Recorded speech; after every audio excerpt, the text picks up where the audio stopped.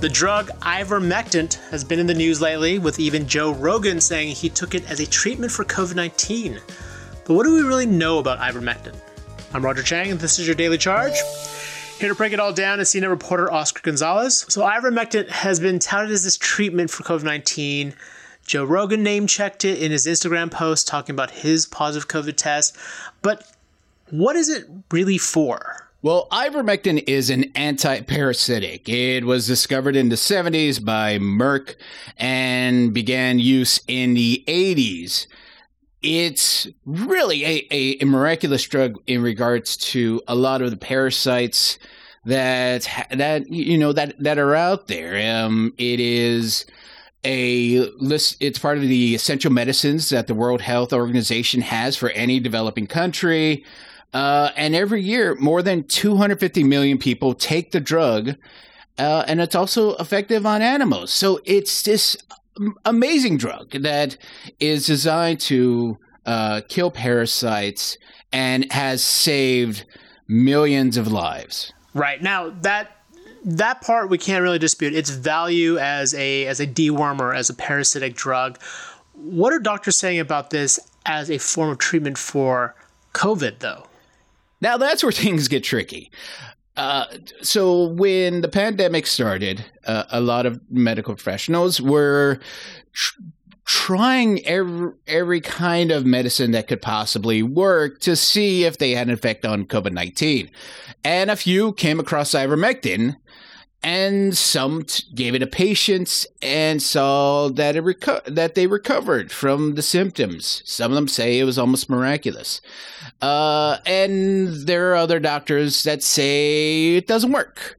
So there is a small group of doctors that are just passionately supporting ivermectin, saying this is the drug that will stop the pandemic. But then there's a lot of other doctors that say we've tried it and it does not work. So the medical profession, they're professionals, they are in conflict with this drug to show its benefits, to determine whether it is beneficial to take as a treatment for COVID-19.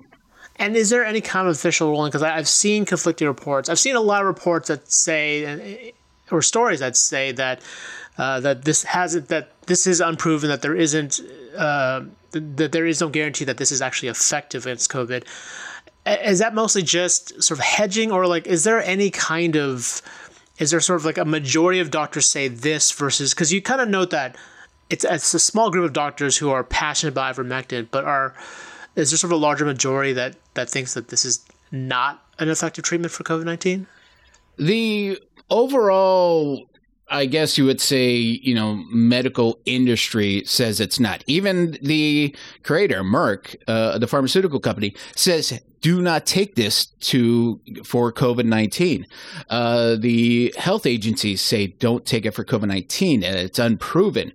But there's a lot of doctors, not only the ones that are pushing for this, but a lot of family doctors that are that are prescribing it. And the cases are the studies on this drug are also in direct opposition with each other. There's studies that say it works. There's studies that say it doesn't work. But in general, the most of the medical industry says this is not proven yet.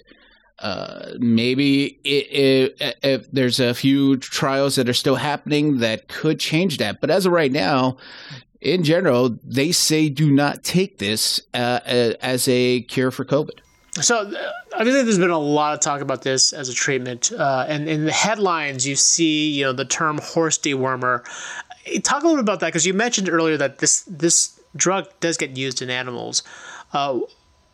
Just kind of flesh that out for us, and why it's often referenced as a horse dewormer in a lot of stories. So yes, ivermectin is sold at livestock stores and other places designed for, people that have their own livestock, their own animals, horses especially.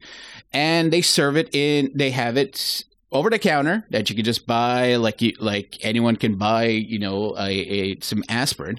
They serve it in a paste to make it easier for horses and other animals to eat it. And what's happening is people that are hearing about ivermectin being this miraculous cure.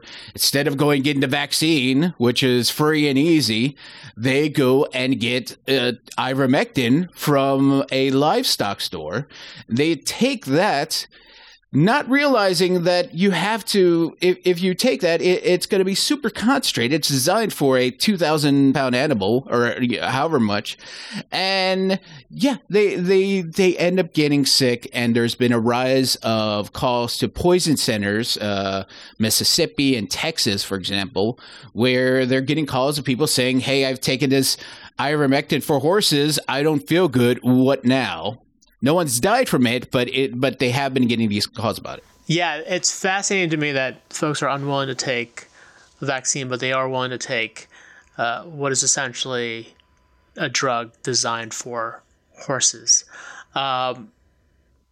Okay, so I want to talk about sort of how it kind of came to popularity. You mentioned some doctors started using it.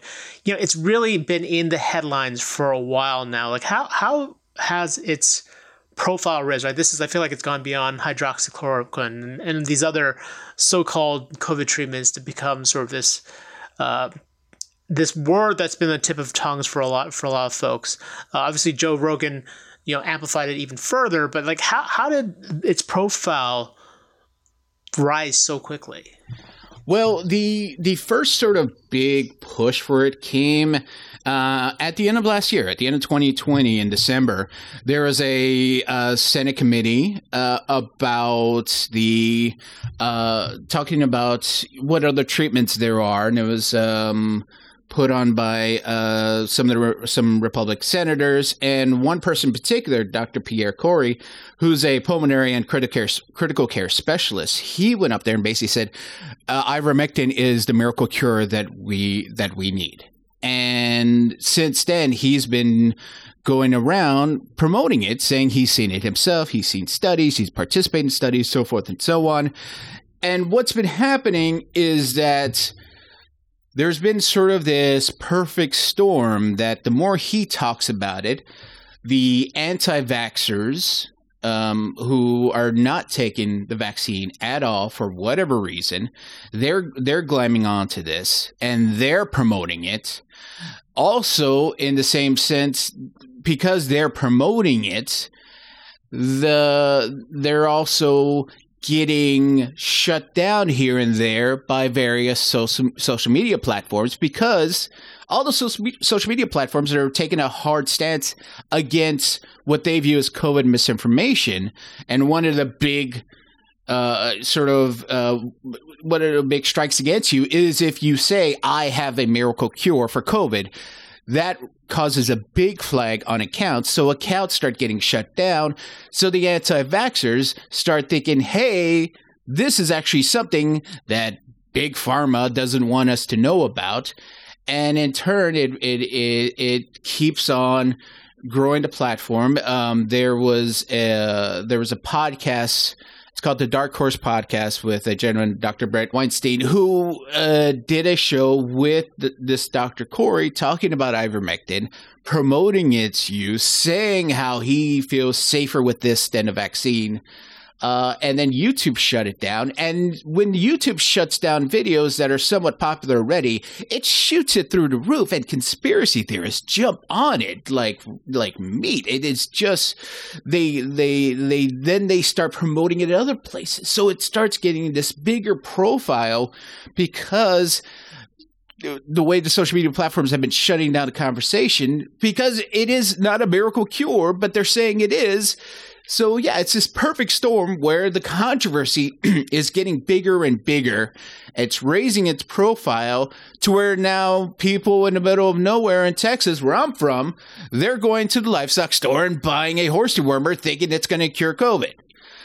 So that's what happens. It's just the controversy has gotten so huge around this that it's made it to where if you have hang-ups about the vaccine, this now seems to be the cure, because why is no one talking about this? Even though we are talking about it here in the media, but supposedly we're shutting down the conversation. Therefore, it must be the cure. Therefore, I should take this paste designed for my horse. Right. And so going back to ivermectin for humans, are there any trials or are folks actually putting it through more rigorous tests to see if it actually is effective as a treatment for COVID-19? Yes. In the UK, there is a very big trial happening. And in the case of the U.S., there's also trials happening.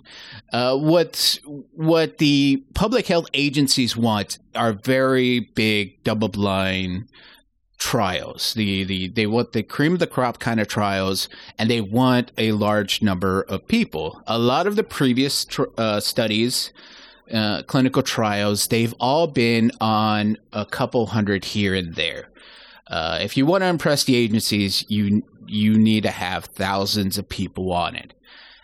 And those studies that have had thousands of people, let's say ivermectin works, a couple of those studies have been redacted. That's the other issue. There was supposedly this great study out of Egypt that was going to prove ivermectin was the miracle cure that they've been saying, and it gets redacted due to flaws within the methodology. So there are studies that are being worked on right now.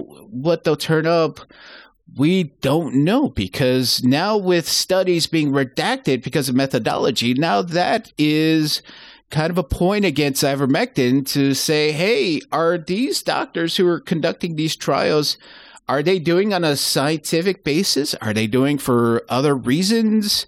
We don't know. And now that questions those studies to begin with that said ivermectin was working. All right, so clearly lots of questions still left for ivermectin and whether or not it actually is a treatment for COVID. But I think we could all clearly agree that taking the version that's meant for horses is probably not the best idea. Oscar, thanks for your time. You can check out his story on cnet.com. If you have any questions, hit us up on Twitter @TheDailyCharge, or sign up for direct text messages from me by heading to cnet.co/dailycharge. And if you liked what you heard, please rate and subscribe to the podcast. It really helps us out. For The Daily Charge, I'm Roger Chang. Thanks for listening.